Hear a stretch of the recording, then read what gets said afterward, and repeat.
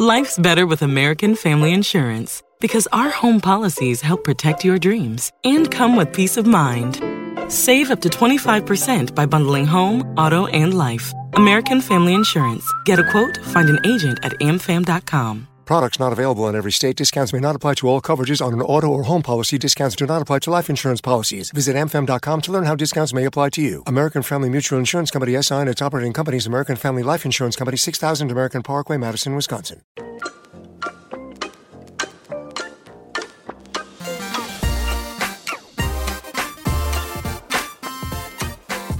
Welcome to Brains, a podcast exploring the inner workings of our brains, mental health, and disabilities, and how film and television portray them. Hosted by me, film and television editor Sarah Taylor. And by me, writer-director Heather Taylor. Before we begin, we want to acknowledge the lands from which we recorded this podcast and from where you are listening are part of territories that have long served as a gathering place for diverse Indigenous peoples, and we are thankful, as guests on this land, to be able to live, work, and gather here together. We continue to learn about the history that came before us and encourage you to do the same. Canadian director Lindsay McKay had a brain aneurysm that almost killed her. She joins us today to talk about that experience, the warning signs that can happen, but sometimes don't, and what the aftermath and recovery can be like. We also discuss how Lindsay used the experience of her brain aneurysm to inform her direction of Kate Hewlett's The Swearing Jar, and how Lindsay adjusted her work environment to better serve her brain. Quick reminder to our listeners that this interview should not be taken as medical advice, and it is for informational purposes only. Because everyone's brain is different, please consult your healthcare professional if you have any questions. And now, Lindsay.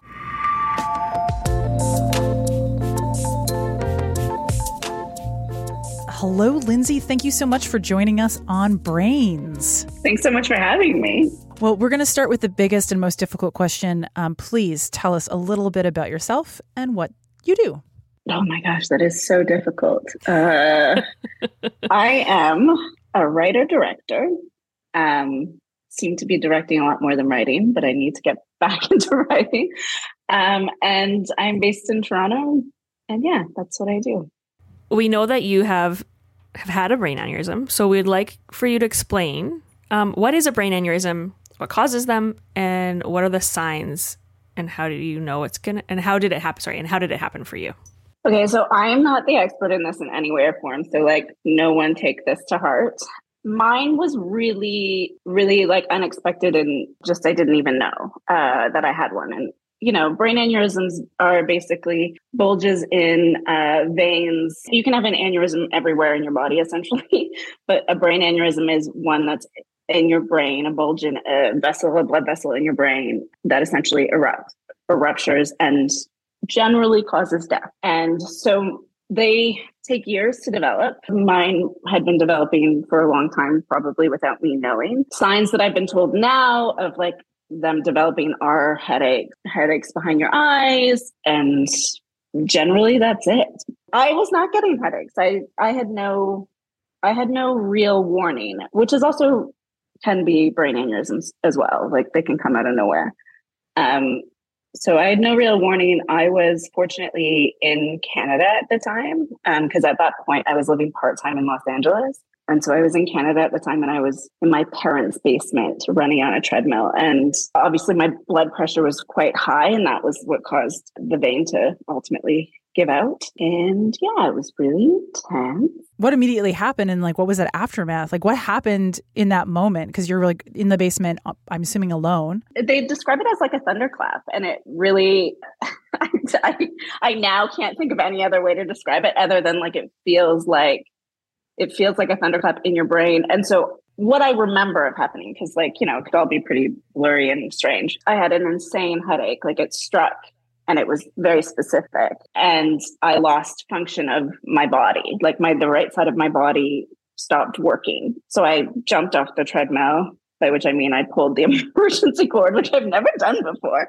Feels very extreme. And tried to make it upstairs because I was in a basement. And remember kind of was waking up because I was vomiting. So I had collapsed obviously on the floor and was then vomiting, I guess, because of the pain. And thank God I was on my side. I heard somebody upstairs. So I kind of cried out for help, and my dad, bless his soul, came down and was obviously terrified and kind of got me seated and tried to assess me, and then was like, okay, we're going to go to the hospital. Do you think you can make it to the car? And I was an idiot and said yes, because I wanted to power through. And so we tried to go to the car, and I passed out in the garage. So my poor dad had to go through CPR, and then this is like what I've been told. So then he had to do CPR. Then random guy was working a random shift who was trying to intubate, and he came in an ambulance and intubated me. That's the only reason I'm alive. But he did chip my tooth. So like, you know, I mean, that cost a lot of money to repair. But I'll take your life. Was he just coming by? Like he was just driving by? No, they called an ambulance, and my parents live in a very tiny town that, you know, the ambulance aren't generally funded for people with that kind of skill set to intubate people. And he decided to take this random shift in this town, I think, is what I've been told. And so then he was working and could intubate. People that work in these ambulances in that area aren't normally trained to intubate. And then they took me to the hospital, and they thought I was on drugs. So they kept like asking my parents, like, oh, come on, she was on drugs. Like she was just and my parents were like, we think we know our drugs. Oh no. I don't think we would have taken a bunch of drugs and then got on a treadmill. But like, wait, was it the middle of the day as well? Like just on the trip? Yeah. Mm. And then they took me to London, Ontario, and we're trying to figure out what was going on. And then obviously discovered that I had a brain aneurysm. So then the hardest part, I think, for my parents was they were taken to a private room. And people are always like, when you get a private room in a hospital, that's not good. And they were told to contact anyone that would want to say goodbye, essentially. So then they flew in my brother and my sister, who both don't live in Ontario. And then they all came to say goodbye to me. And then they brought me out of the coma. And I was like, what's going on, guys? Why am I here? I thought I had a facelift. Okay, so the hospital's initial reaction is you're a drug user, and then your reaction of coming out of a coma is, I must have had a facelift. It was the only thing I was trying to, when I came out of the coma, I was trying to deduce what had happened to me. Like, I didn't remember anything of the actual event. So I was like, okay, because my face was really numb, and it still is slightly numb, like residual effect of the whole thing. And I had a brain drain. So everything was like everything was like focused on my face. And because I didn't remember what had happened to me, I was like, is the face like what? Why am I here? Did I get it? And then I was like so angry at my mom because I was like, why would you let me get a facelift? When I came out of the coma, my memory was like I was like a goldfish. It was like 3 seconds long. So my parents are unbelievable. Like they are incredible. And my mom was really brilliant because I would wake up and I'd be so confused and so scared. And there was a period of time where I would like grab at things. So they would tie my arms down. I started to remember why I was in the hospital, but I couldn't really fully remember why. And so my mom was amazing and put a note on the end of my bed that said like, read your book. Like, so when I woke up, I'd see this note and then I saw read your book and then I'd look over it and there was a book on my side table. And so I would open it up and it would tell me what had happened. It's 50 First Dates. I was like, oh my God, this is like for real. Yeah. Yeah, with your mom. Yeah. That's awesome. It was basically functioning as my brain. Like I knew who I was. I knew what I did. I had a similar sense of humor, which gave the doctors a lot of hope. But my short-term memory was just like non-existent. So the book became my like lifeline to like understand what was going on in my life. How long were you in a coma before you woke up then? I think it was pretty short. I was in a medically induced coma because I think they kept telling my parents, we think it's a medically induced coma. And I think they just had to do that because I had essentially had brain surgery. So it was just like, let the brain heal, and then slowly brought me out of the coma. And the right side of my body was screwed up. So I like couldn't walk for a while and it was insane. Yeah. So can you tell us a little bit about what the recovery process was like? Like obviously physical, emotional for sure, and psychological. Like what did you have to go through? Yeah, it was really intense. This whole podcast is going to be me gushing about my family because they were unbelievable. It happened in July, the beginning of July, and I think I ended up leaving the hospital at the end of September. I was in like the University Hospital in London, Ontario for probably a month and a bit. And then I went to a rehab. They took me to a rehab center for another month and a bit. So for me, the intense thing about it was that I was me. Like I felt like me. My humor was there. My sense of self was there. But my memory wasn't. It was the way I imagined Alzheimer's to be. But I was having the reverse. Like my memories were slowly coming back to me rather than I was losing them. And the things that really, really troubled me were all short-term memory. Like if I had been eating food and you covered that food and asked me what I was eating, I would not be able to tell you. Like my memory was so short, and direction was like the most, and still is slightly difficult for me. If I left my room, the like trauma of trying to get back to my room was like really intense. Like I would get really nervous about it and terrified that I wouldn't be able to find my room again because I couldn't navigate simple spaces. Was there also physical rehabilitation you had to do? What were all of the people in your life medically, I guess? Yeah, I did a lot of physical rehab. My leg wasn't working. So I had a drop foot on my right side and my right leg wasn't fully functioning. So I did a lot of rehab for that. Came back pretty quickly. And then after I was in the hospital, I had like outpatient rehab for a while, which was just like how to integrate into real life. And I was like, you guys don't realize my life wasn't like normal. Like, I don't think they ever had a filmmaker. You know what I mean? Like they were really preparing me to like return to a desk job. And I was like, no, my job is a desk job. Essentially, I was told that I would never return to filmmaking when I was in the rehab center. And I'm someone that really, you tell me I can't do something and I am going to prove you wrong. Doctors would have meetings with my parents being like, she's never going to function at the levels that she was functioning at before, which is probably still true. So they were like, maybe she should go back to, college and learn how to be a secretary or an accountant or something that's like structured, because they were like, her brain will function better in structure, which is true. But I needed to prove them wrong. In the rehab center, they were like, okay, now we have to do long division. And I was just like, could I do this before my brain aneurysm? Like, I couldn't do that now. But like, that's not a skill I had. Masters, right? I'm like considered highly educated in that form. So then they were testing me in like to return to highly educated. And I was just like, guys, the standard is I'm a filmmaker. Don't do math, bro. Like, I can't do long division by hand. Like, I don't even know what that is. And they were like, well, you should be functioning at this level. And I was like, so your standard is way off. So after I got out, I went to a speech therapist for probably 4 months. So that was part of the rehab, which was interesting to me because I didn't fully understand what speech therapy was. And I assumed it was because I couldn't speak or I couldn't form sentences. But I think it was just to try and get me to that I had been. Then I had a woman in Toronto that wanted to study me. So I went to see her a few times in terms of rehab.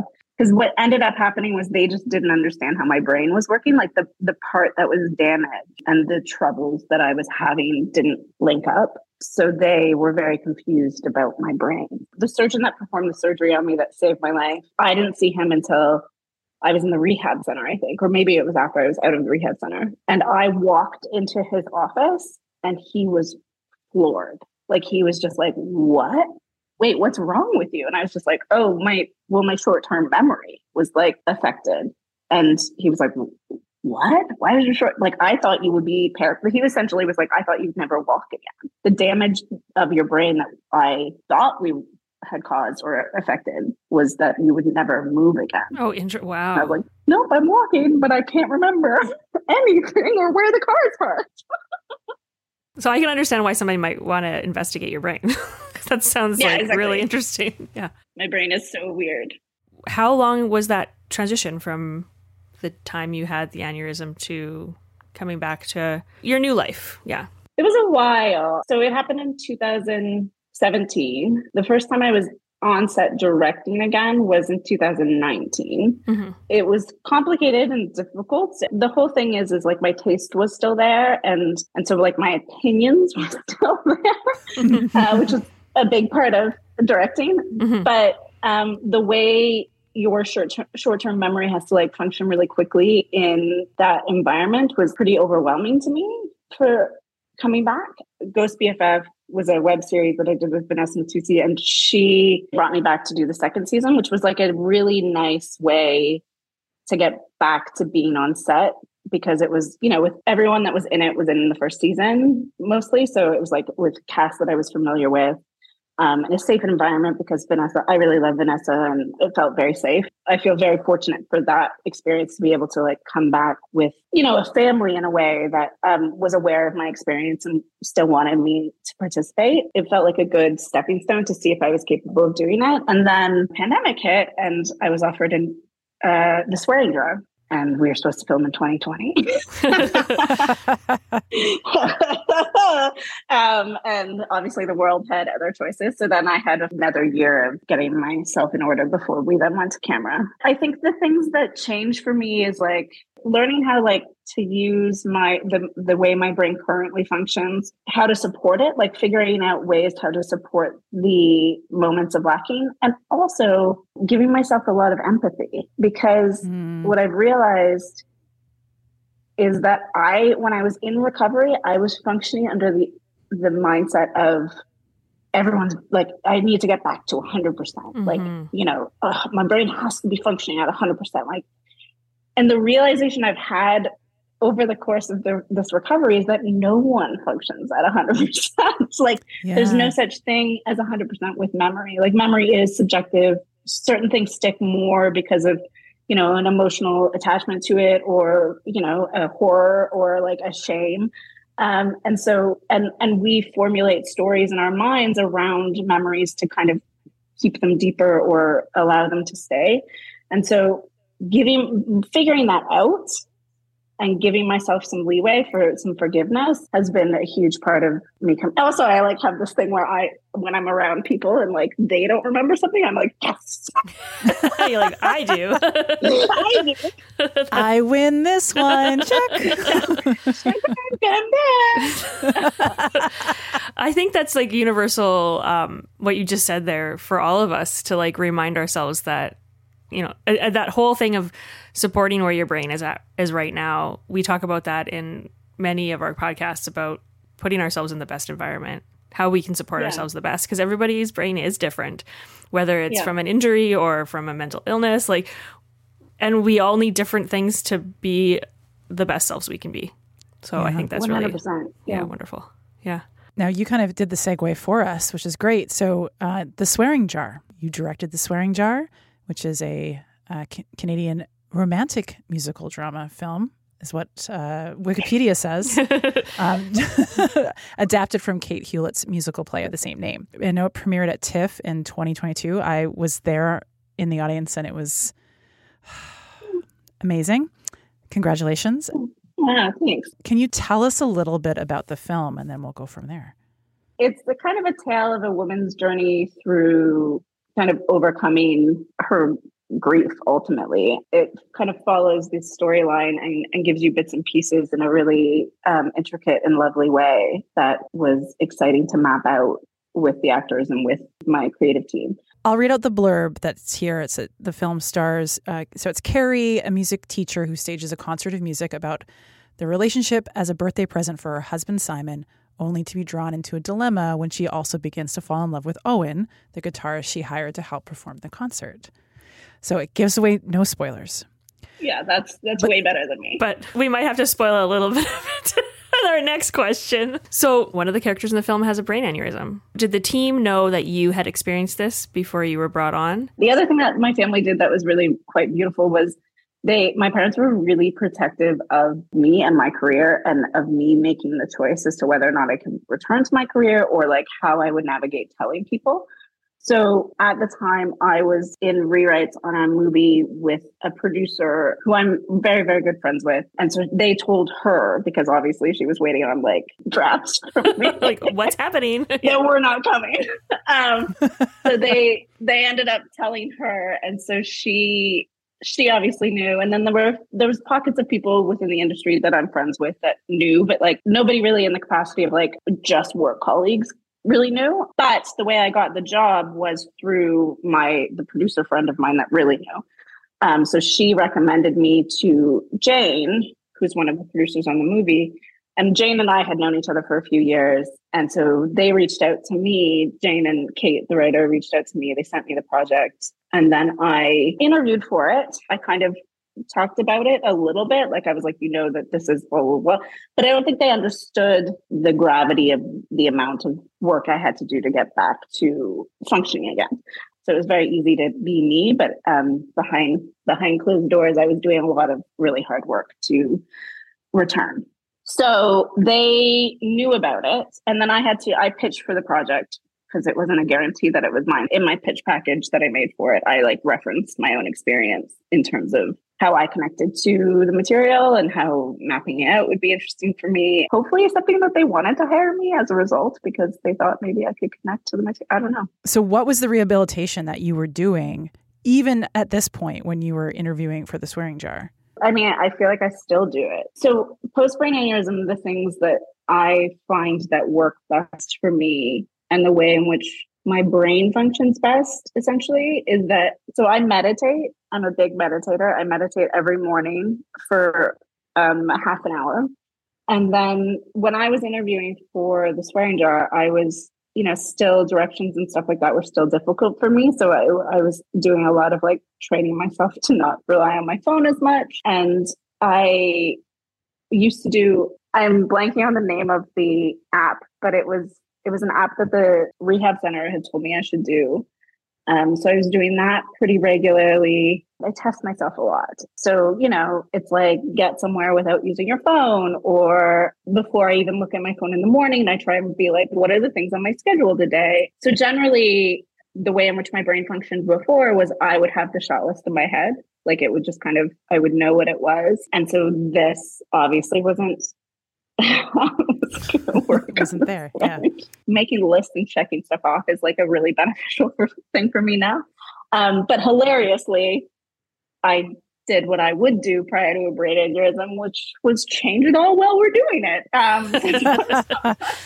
Yeah. Sometimes that wasn't great. So I would rely on, your script suit more than you normally do, which is also hilarious because I'm again being oh, this could just be a normal thing that a director generally asks for.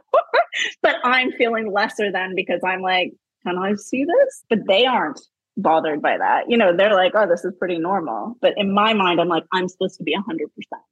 For me, it's a lot of calming, learning how to calm yourself.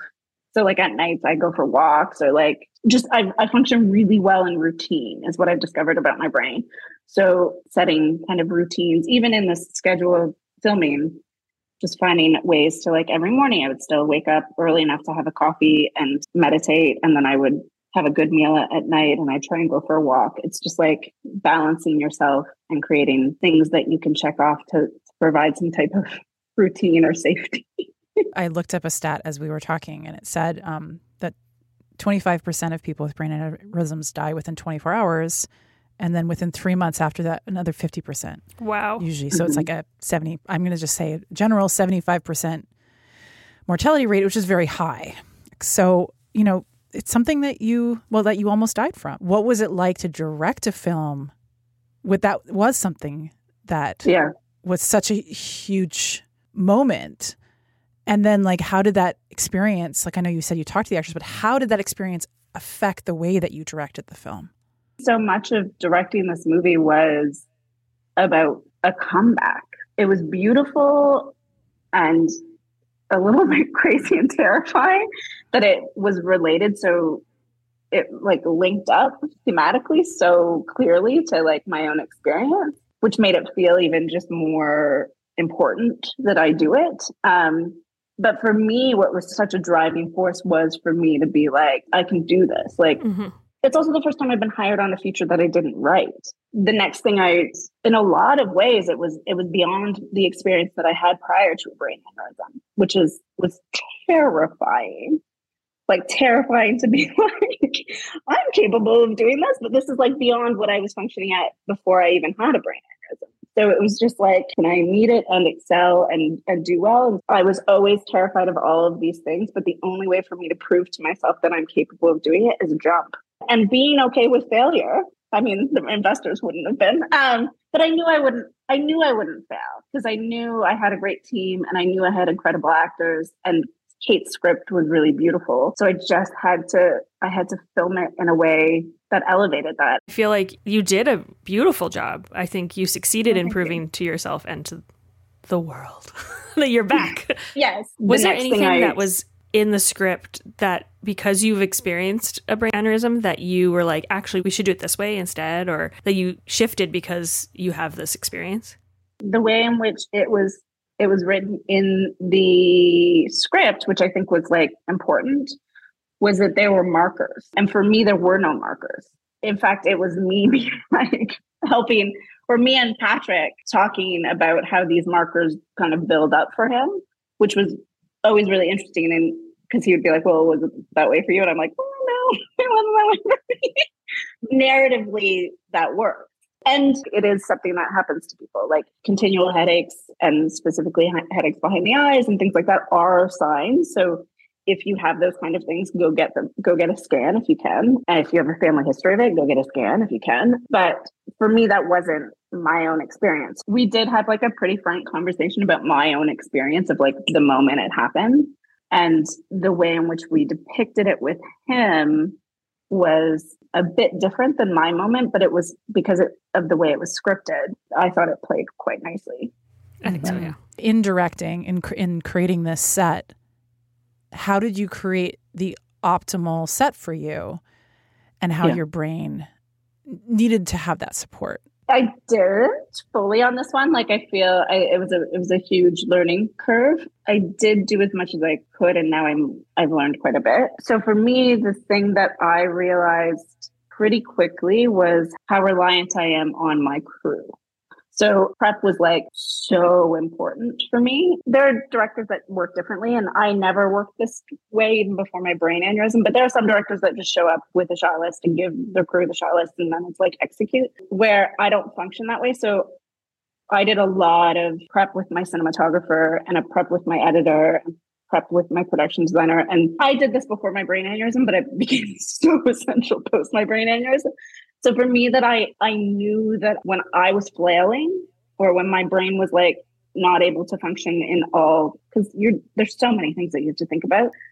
And when I wasn't able to do that, I knew that I had shared brains with these people because I had done so much prep with them. I do all of my shot lists with my cinematographer. We act out scenes, we try things so that he knows as much as I do about like the points and the beats and the things that I want to capture from the scene, so that when I'm pulled in another direction and my brain isn't fully functioning to be able to think about what we have to do in that shot, he can step up for me the next thing I do, that second eye. So I guess my main thing was I just became incredibly reliant on allowing everybody else to step up too. And then trying to just be the guiding force in that in terms of vision. I love it when I work with directors that are like, we are together and we're collaborating together. Yeah. And I feel like every project I do that has that environment, it just takes it to the next level because we're all putting a little bit of ourselves into it. Like Wet Bum had been like that as well. Like my key crew on that, I really loved as well.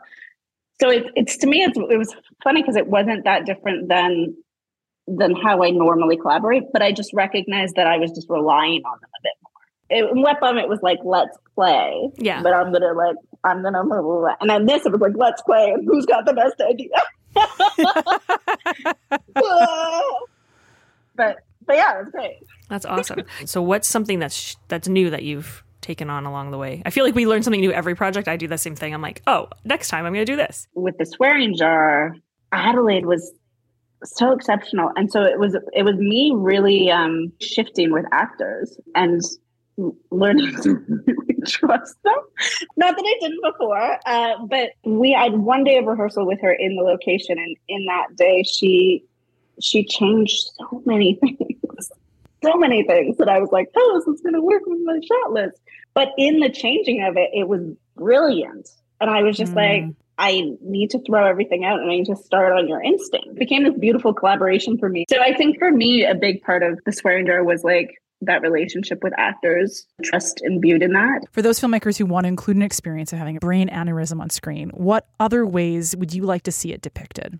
I think something I want to do is the recovery, because like obviously you can see people dying from it all the time. Like that's an easy way to kill someone off pretty quickly. Yes, which I think happens often. Sudden death? Oh, it's an aneurysm. What I'm curious about doing, and I'm trying to figure out how to do it kind of in a like story about me and my family coming through this thing, or in a thriller scenario, but like essentially coming from having Alzheimer's, the way in which my rehab works, which was just like not trusting myself in any way or form. The way in which we form self is based on memory, right? And the way in which we understand relations to other people is based on memory. Like it's all, we create stories for ourselves about who we are, and that gives us our sense of self. And so having lost that and then slowly regaining it is really interesting to me. I'm curious to try and figure out how to do that. We'll see. As soon as it's thriller, I was like, oh, what a good thriller. Like that would be right. Like she wakes up for the coma and there's like a man beside her and he tells her what their relationship is. And so she's just kind of believing it because like, what else are you supposed to do in that scenario? Yeah. I was thinking about the book, like how the book gets changed. Shifting everything. Yeah. It's like in Memento where he's tattooing himself, except you're creating something that someone is actively changing. So you don't even have, that and that lack of trust. Anyways, it's all happening as we brainstorm this brain aneurysm film. So we'll have a meeting about this after. We'll meet up afterwards. It's fine. Do you have any resources that you'd recommend for people who are recovering that help, or things that helped you understand what happened? The thing that I've been doing that I think has been like weird and slightly helpful is just reading autobiographies of people that have gone through things. Like I read My Brain on Fire, I think it's called. Yeah. And then I read Educated. And now I'm currently reading Sarah Polly's book. And so to me, I don't know why, but there's something really interesting. And maybe it's about like seeing how people come through something and then like parse it into making sense that I'm really enjoying. Oh, I also read this this is just a book plug because I love it. There's this book called On Earth We're Briefly Gorgeous by Ocean Young. It has nothing to do with like health there's health elements in it, but it's just really beautiful to see how people kind of encapsulate their lives and kind of have some perspective on it. Just seeing how people move through things or past things and how they understand them. And maybe it's just like me trying to also figure out how I'm doing that for myself. The thing that I love so much is muse. I meditate, which I was told to do in the rehab center. And I'm a very competitive human being. Hence why I was like, I need to get back into directing. What muse is it's a headband that is part of like your meditation process. And so they create soundscapes, and in the soundscapes while you're meditating, if you're like doing well, you hear birds. The more birds you hear, the better you do. And because I'm a competitive human, it works really well in convincing me to make it a habit, having something to gauge myself on. I might have to get that Muse headband because that would probably help me. I should get sponsorship. Yes. I've just come to this conclusion that like life is just like proving to yourself that you're capable of doing it. Like, and in that comes failure. To be honest, even before my brain aneurysm, that was the reality of the life I chose, right? Like being a filmmaker is a lot of failure. It's a lot of no's and a lot of like work that's unpaid and a lot of just grinding until it happens. And so I was actually trained in this before it happened, because I've had to basically prove to people forever that I'm capable of doing this. So like, why not continue? Yeah. Oh, this is amazing. Can you share like maybe what's next for you? Anything on the horizon? We're writing something together? Yes, clearly that's... Oh, yeah, sorry. Yes. Our film. I'm ready taking notes. Heather's already done an outline. Yeah, I'm done that If you need me to do like any sort of sizzle of like a trailer or something, you let me know. We're on it. We've got something coming for your telefilm. We just need a few million. It's going to be fine. I've got a few things. I'm attached to 2 features that, are trying to figure out financing, trying to figure out casting. it's a tricky world out there right now. And then I have something that I was writing before my brain aneurysm that has been in development, it feels like, for 75 years. That seems about right. I'm not 75 years old. So I'm now just trying to get people re-excited about it because it's been in development. You know, when you're like, oh, I finally have it, and I just sent it out to some people for notes, and I'm getting notes, and I'm like, oh, maybe I didn't have it as well. That's like the story of Heather's life right now. I had a notes call just before this interview, so I was like, all right, so as soon as we're done talking, I'm going to be going and doing a bunch of notes to then get more notes to then present it and get more notes. So I'm excited. This is great. And I'm doing the same way on the editing side. So you wish you got paid for like every note? Well, that would be wonderful. I would be incredibly wealthy at this point if that was how it worked. Yeah. I mean, if I could count my own notes and other people's notes, I think I'd be like David Zaslav level rich. I don't know who that is. That's how rich that person is. That name doesn't even ring a bell in my mediocre money bracket. It's an inside joke. No, he is the new head of Warner Discovery. Oh, okay, yeah. Who has been in the trades as being a bit of a villain. I know the Disney guy. Anyway. Yeah, Bob Iger. No, yeah, he was the villain, and then Bob Iger's like, "Hey, hold my tea," and then he jumped in. So it's like, yeah. Okay, a little anyways, Hollywood break. Little ad break for the strike. And so lastly, where can people find you or find out more about you, where maybe see your past work? I think Wetbum used to be on CBC, which is my first feature. And I think The Swearing Jar is currently on Crave. It's also on Prime for renting. I noticed that's where I watched it. And I think it's on Stars in the US. I don't know where Webom is available in the US. They might have deemed it unsuitable because they think it's a porno or something. So who knows? Ghost BFF and Running with Violet are two web series I did, and if you look them up online, you can just type them in and they'll be on some YouTube channel. And then I'm on Instagram, LAM_writer_director. And then, I don't know, you can internet stalk me. I'm not on that much. But. Is there anything that we didn't cover that you'd like to share with our audience? No. I think we covered it all. Hire me? No? Yeah. Looking for work? Perfect thing that's a perfect way to end. I love it. Everyone, if you have not seen Lindsay's brilliant work on The Swearing Jar, please go watch it. It is beautiful. I cried so much that my clothes were wet. It was in the theater and I did not care. It was a beautiful film and you did an amazing job. So congratulations. Yes. Thank you so much. I really appreciate that. And I'm sorry about your clothes. I hope you had to dry it. They're fine. I then saw Kate in the hallway. I'm like, Kate, I follow you on the internet, and she's like, I know, I follow you too. I'm like, this is really good. Like it was an awesome time. It was the first time I'd met her in person. I was really presentable. You make good impressions when you're having emotions. I think that's okay. Yeah. That's great. And Kate would love that. Kate's an emotional human too, so you're fine. Yes, amazing. I felt in good company. Oh, thanks for coming. Yeah. On that note, just thank you so much for coming on to Brains. And we just really appreciate you sharing your story and being so candid with us. And I know that our audience will appreciate that too. Thank you. I've been listening. I'm now a fan. I've been listening. You guys do some really interesting work. It's lovely what you're doing. So congrats to you guys. Well, thank you. This is like a mutual love fest. I love this. Love. Can we start every morning like this? Yeah, we'll do our bird meditation together and then so we'll get on there. And then we'll giggle. Yeah. I love it. It was such a pleasure to chat with Lindsay, and I do want to go get that device that I can wear on my head to listen to the birds. Oh yeah, Muse. If you can go watch The Swearing Jar, please do. It's a beautiful film. I cried a lot. Heather cried a lot. It was good for me. I watched it leading up to the interview. I'd been meaning to watch it, and finally I was like, okay, I'm going to watch it now.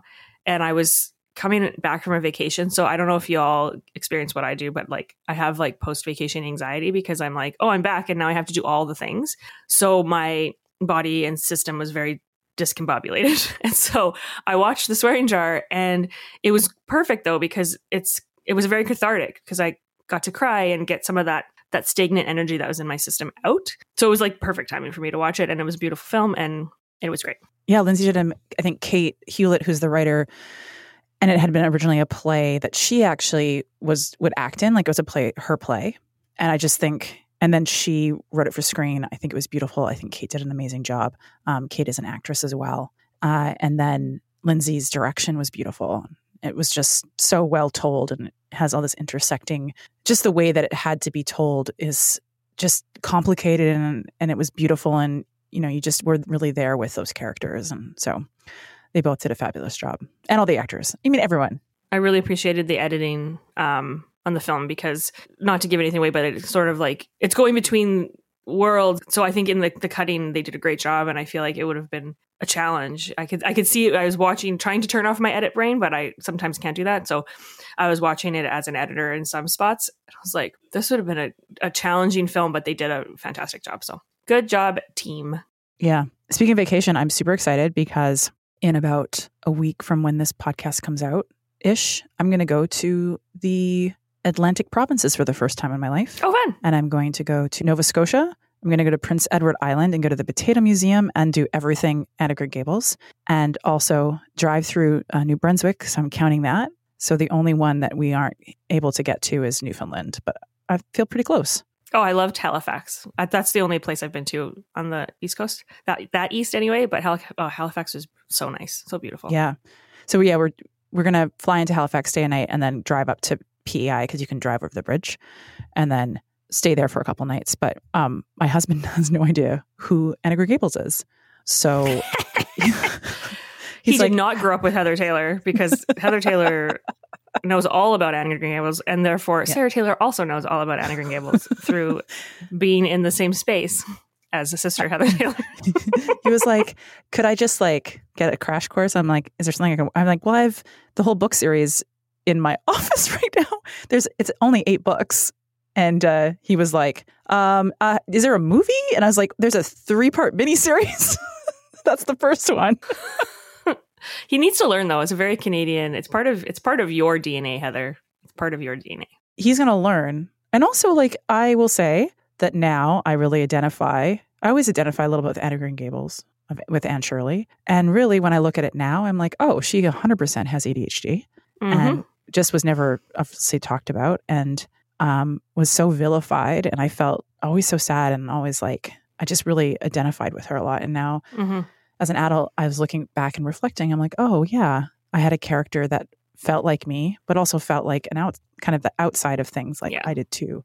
And so I think there's a love for a character like Anne Shirley, who, despite all of the things that were against her, was always just trying to be loved. And just always allowing herself to have that big imagination and to really dream. And I think it's just a beautiful thing. So anyway, so John is when I was trying to figure out when best to go to PEI, he's like, we are not making this vacation all about Anne of Green Gables. And oh, does he not realize how this is going to go down? That's what you do when you're there. That's just part of the... I know. That's just what you do there. We're going to go to this and this, and then we're going to go to this lake. He's like, why are we going to a lake? And I'm like, well, that's where they did the Lake of Shining Water. So we have... It's just oh my God. But it's going to be so good for you. It's going to be amazing really for you to be in that space. And now that you've had this reflection of her character likely, was exhibiting signs of ADHD, I don't think you feel like you have an extra connection now. And then you can go there and feel the sea air, and it's gonna be great. But I am very excited also about the Potato Museum. So it's my favorite things in one place: Anne of Green Gables and potatoes. Love it. Well, thank you for listening to today's episode of Brains. Brains is hosted and produced by Heather and Sarah Taylor, and mixed and mastered by Tony Bao. Our theme song is by our little brother Depish, and our graphics were created by Perpetual Motion. If you like what you hear, please rate and review us, and tell your friends to tune in. You can reach us on Instagram, TikTok, or Twitter at Brains Podcast, spelled BRAAINS Podcast. You can also go to our website, brainspodcast.com, where you can contact us, subscribe, and find out a little bit more about who we are and what we do. Until next time, I'm your host, Heather. And I'm your host, Sarah. Bye! Brains are awesome.